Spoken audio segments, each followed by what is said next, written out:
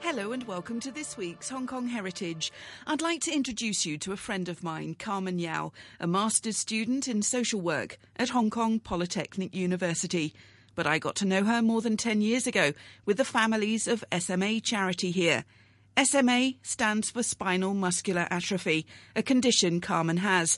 She uses a ventilator to sleep and gets around in a power wheelchair.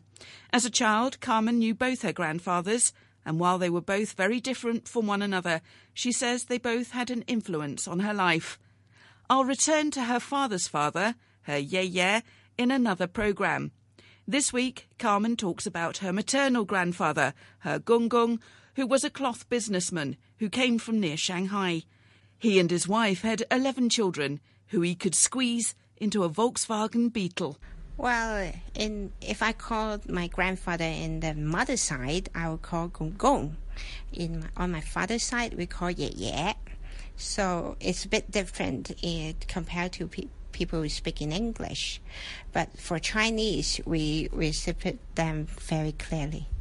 So Gung and Ye, and they were quite influential in your life. When I was a kid, I never think that they really become very influential to me. But nowadays, when I'm reaching my 30s, I found that what they did is very fascinating. So last year, I started to dig more stories about my grandfathers, and it's interesting to see that two very different families come up with a very beautiful marriage and a lovely kid like me. So first of all, if you can go to your mother's father. His name is called Wang Mok Sang. In my memory, when I was 4 years old, even I'm in 30 years old, in my memory, my Gong is always wear a very nice suit with a very good tie and perfume and a very stylish hairstyle, even he's 80 years old. Now, did he come from Shanghai? He come from a place near Shanghai. It's called Guizhou. It's very near Shanghai. So that's why in the back of my memory, he's a very Shanghai style, very modern and very businessman. He do a lot of work and business in Hong Kong. So I have a lot of good memories about him because when I was a kid, around 5 or 6 years old, I spent most of my time in my Gong's office. In the old days of Hong Kong, there's a lot of people having their own factories and offices in Cheung Sha. So in Cheung Sha Wan? Yes, in Cheung Sha Wan. So which part of Hong Kong is that? It's Kowloon, somewhere near Lai Chi Kok and between Mong Kok. So as far as I remember, it was a building. And say my grandfather's office was in the 6th floor. And one of my aunts, she runs a factory. So her factory was on the 2nd and 3rd floor. And my mother was working as an accountant in my aunt's factory. So that's why I spend most of my time in my grandfather's office, because my mom is usually working on the 2nd and 3rd floor in the factory. So usually in the morning, I spend most of the time in the factory because maybe we're watching them working or playing along with the clothes, the garment, and there's a lot of people there sewing clothes and dresses and fashion clothes. So my aunts were running a fashion factory. So in the morning, I watch them, and in the afternoon, usually around 12 o'clock, usually I have to go back to my grandfather's office, which just only 6th floor. So I will sit there and wait for lunch. You're currently doing a Master's of Social Work. Your education hasn't been held back by your disability, but in fact, as a kid, were you homeschooled? Yes, because at that time, Hong Kong's special education is not really well developed, and most of the mainstream schools are not facilitated for wheelchair students. So I have no opportunities of going to, any kind of school. Or, in fact, when I was studying in a kindergarten and one of the grading, like 6th grade or for 5th grade, you have to go to one more floor. I mean, go up with the stairs. But because of my disability, I can't go up at all. So I was forced to quit from the school. So that's why I spend most of my time idling in my mother's office or my grandfather's office. That's why I have very good memories of spending time in my grandfather's office. So going back to what I said, I had lunch in my grandfather's office. It's a very funny, place to me about my grandfather's office, because Gong Gong office is not only about an office. He lives there. There's two small rooms. One room is his bedroom, and the living room was actually the office, where he have a very pretty secretary working there. She's a very nice, kind, pretty, and hardworking secretary who working in the living room. And we have a very big dining table, because every day lunch, my aunts and my mother and some of them will come up to 6th floor, and we all have a big family lunch together with my grandfather. So that's why every 12 hours I was taken up to 6th floor waiting for the lunch. And beside of the big dining table, we still have one Alma working in the kitchen. So the Alma has been spending nearly the most of her life. Yeah, so this is not like the Filipino or the Indonesian helper that is, that we have in modern day Hong Kong. This would have been a Chinese Alma dressed in black trousers and white top. Yes, and with a long ponytail that they seldom cut their hair. But they are very hardworking, and they never get married, and they start to serve the family since they were very young.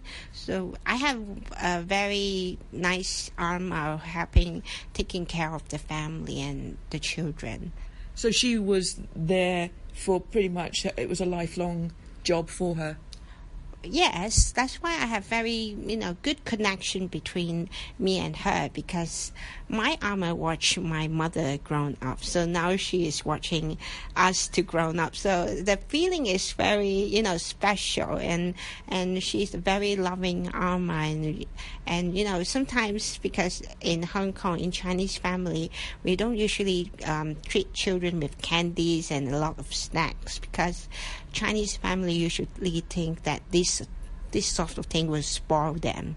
So, but my Alma always secretly, keep me one or two pieces of candy that she kept it in the pocket. And every time I go out, I always go and search for her first, because I'll go and collect my candy, and then I'll just take it and sit in the living room for lunch.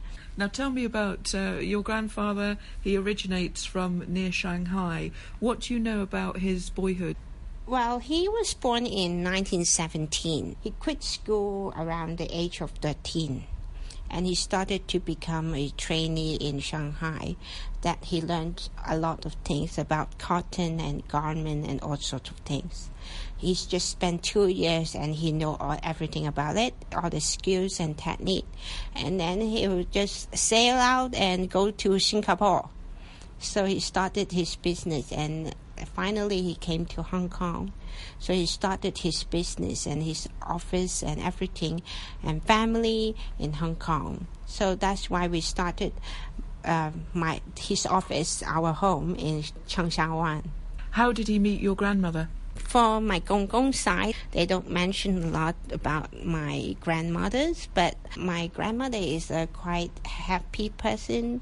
I find it very amazing for a lady who can have 10 daughters and 1 son. It is a very big family. But in the old days, Hong Kong families do run a very, a big number of children. So you can hardly imagine that in a very small house in a Cheung Sha Wan, with 10 or 11 kids running around in the house, I think it's totally a nightmare. They had 10 daughters, 1 son. Do you think that they carried on having children because they were hoping for a son? I guess in Chinese tradition that they think having both daughters and sons, so that it will make the family completed, especially on the son. So that's why they make a very, big effort of, having a son. With having so many children, can you describe what your mother's experience was? I think at the old times, most of the families are in poverty. I mean, raising kids are very difficult.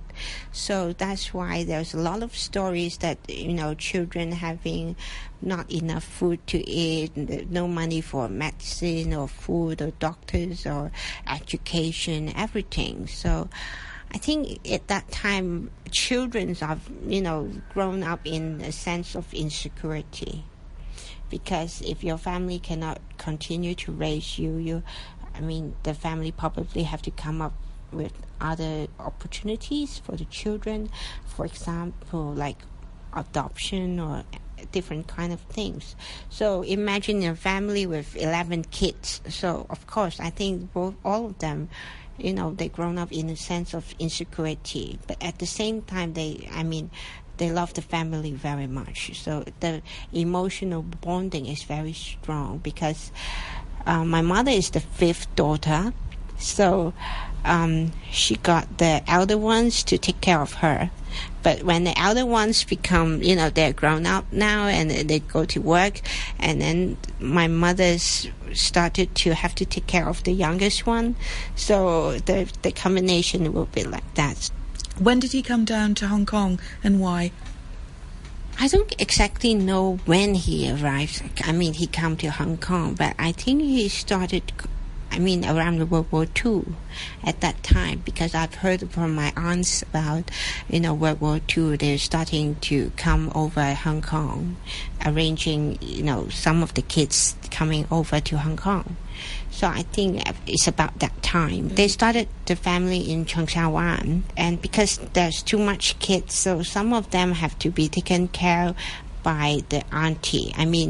The auntie means the sister of my mother. So that's why a lot of kids were, sometimes they were separated or they have to move to different places to live. You mentioned that you used to go up to the 6th floor and you used to wait for lunch. You would occasionally, be spoilt by your Ama and receive candy that she'd hidden in her pockets. But you had a very specific role at these family lunches. Well, because I'm the youngest kid and I'm the one who have no job, no responsibility, the only responsibility or what I have to do is to eat in the lunch. And every time, the reason why we need an Ama, stationing in the office home, because she prepared lunch and everybody have to have a very quick lunch and go back to work. So I'm the only one who have no arrangement at all, so I can have a very slow lunch, and but I have a role. I have to sit next to my grandfather because I have to accompany him to finish his meal. So I sit next to him and make sure that he finish his meal, so that after he finishes his meal, actually he have a habit. I think it's a lot of Shanghainese or some people practice habits is when they finish their meal, they usually require a pot of hot water with some we call the Florida water. If you know, it's you still can find in some old drugstore. It's the Two Girls brand.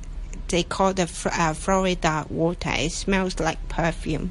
So usually after the meal, what I have to do, even I'm a kid, I have to prepare a hot pot of water and a towel and a few drops of that kind of perfume thing for him to wash his face after a meal.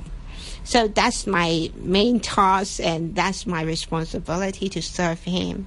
So every time after he wipe his face, he never wash his towel, and then he come up to wash my face too with his towel.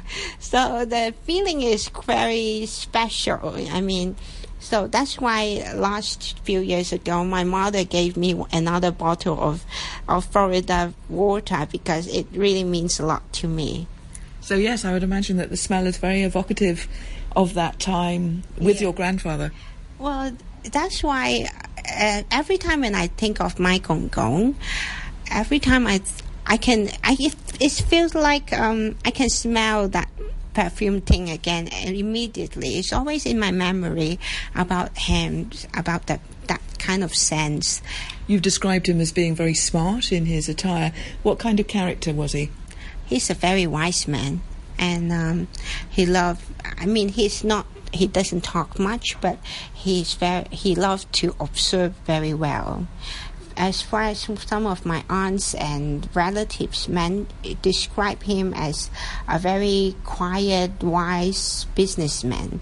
Even in the family, because in Chinese family, the father usually have to work very hard in office, in the outside world. So when they come back from the family, usually the mother is in charge of everything. But for my grandfather, he observed quietly how my grandmother raised the children. So imagine 11 kids. So of course there are some children being neglected. So my grandfather would spend more time with the children he considered to be neglected by my grandmother, and he will spend much more time with them. And when you look back at that time, I mean, when you were in this one building in Cheung Sha Wan, where there was this basically clothes factory initiated by your grandfather, and then you had your aunts working there. So was there this whole buzz going on in this building of sewing machines and... Yes, it does. And we still have a room having a lot of cloth, because if you go to Cheung Sha Wan, sometimes you can see there's a big row of a lot of cloth. So because my grandfather's business was selling this kind of cloth, so that's why we have a stock room with all this kind of cloth. I was always very afraid of getting inside, because the rows are very tall. Imagine for children. It was a dark room with a lot of row in the dark, with cockroach and every scary thing can pop up in the room. So every time when I passed by, it was really scary. So, but some of my aunts have talked to me about the rows, because my grandfather had a small Beetles. I mean, a Volkswagen Beetle car, a vehicle. Oh, Volkswagen, right. Yeah. So, it's very fashion in that time. But, imagine in such a small car, but he have to come up with so many kids getting into the bus, into such a small car is fascinating. And and totally illegal, probably. Yeah, but, at that time, not many people, consider that. But I think it's fascinating to see like a circus show that you can see, one another children that's sitting on each other's lap and hiding in the area where you put your feet. I mean, you can put 2 kids in that small little area. It's a very fascinating, performance to me. But one of my cousins, some elder cousins, so they share with me that when they were young kids and my grandfather was still driving that little Beetle car, she told me that the back seat was piled up with all sorts of cloth, and because it's like a one-man band, even he have a secretary or having a good business, but he do it everything on his own, even delivery. So that's why that little B car, he put the cloth at the back seat, so even the grandchildren have to get on. He just put the kid on the pile of cloth at the back seat and just drive to deliver or send her to school, whatever. So it's a very good, funny memory about my grandfather. I think he's a very hard-working person who do everything on his own. When you look at the sort of fabrics that were being sold in Cheung Sha Wan and areas around there, was that a very much a Shanghainese tailor kind of outfit, or were there all sorts of people coming in from different areas of the mainland or even locally from Hong Kong? Well, in the old days, like even Armour or some people in that old days, people make their own clothes.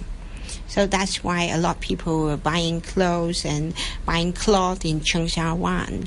But the reason why my aunt started a business in, I think, around 1980s or so, they were running a factory in Cheung Sha Wan. I think at that time the business was a bit changed in factories. I mean, people no longer, make their own clothes. What they did is every season they go to Japan. So they will buy the clothes, dress in Japan, and they brought it back in Hong Kong. So they follow this design and the structure, everything, and they do it again. So they mass produce in Hong Kong for Hong Kong people. In addition to your grandfather coming, he was selling the fabrics, he had come from near Shanghai. Around him, when you think about where the factory and where you used to serve your grandfather lunch, where were the other people from who were doing similar in that area? At that time, there's a lot of factory.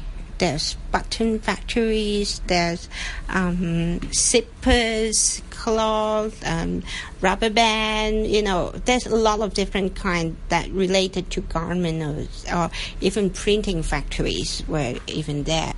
When you go and buy yourself clothes these days, do you find that because of your experiences as a child growing up, surrounded by, as you say, the material, people on sewing machines producing these clothes, zipper factories, buttons, do you find that you're quite critical when you actually look at a garment that you're about to buy?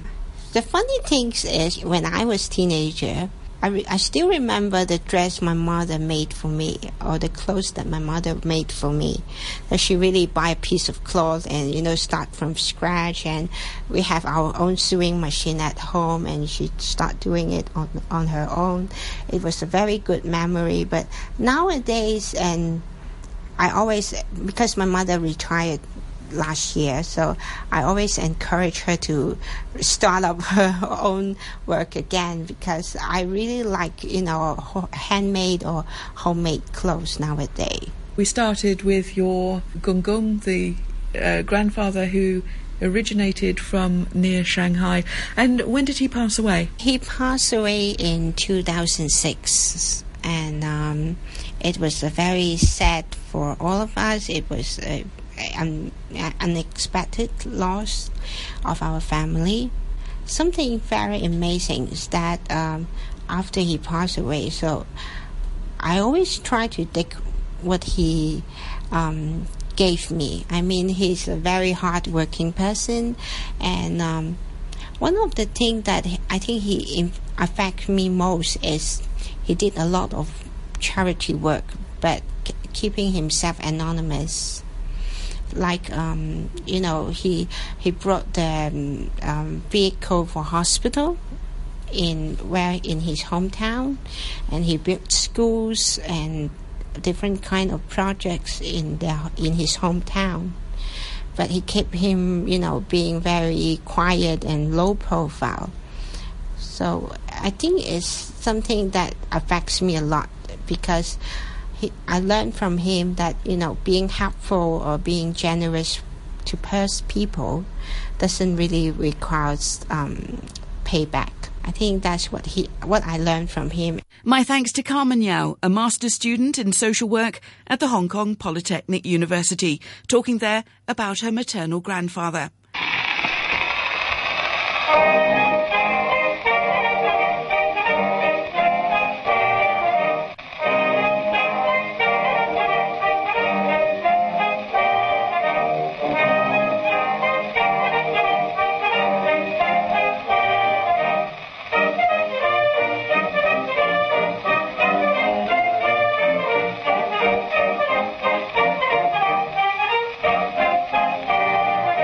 Next month, the Helena May Institute in Garden Road will mark its 100th anniversary.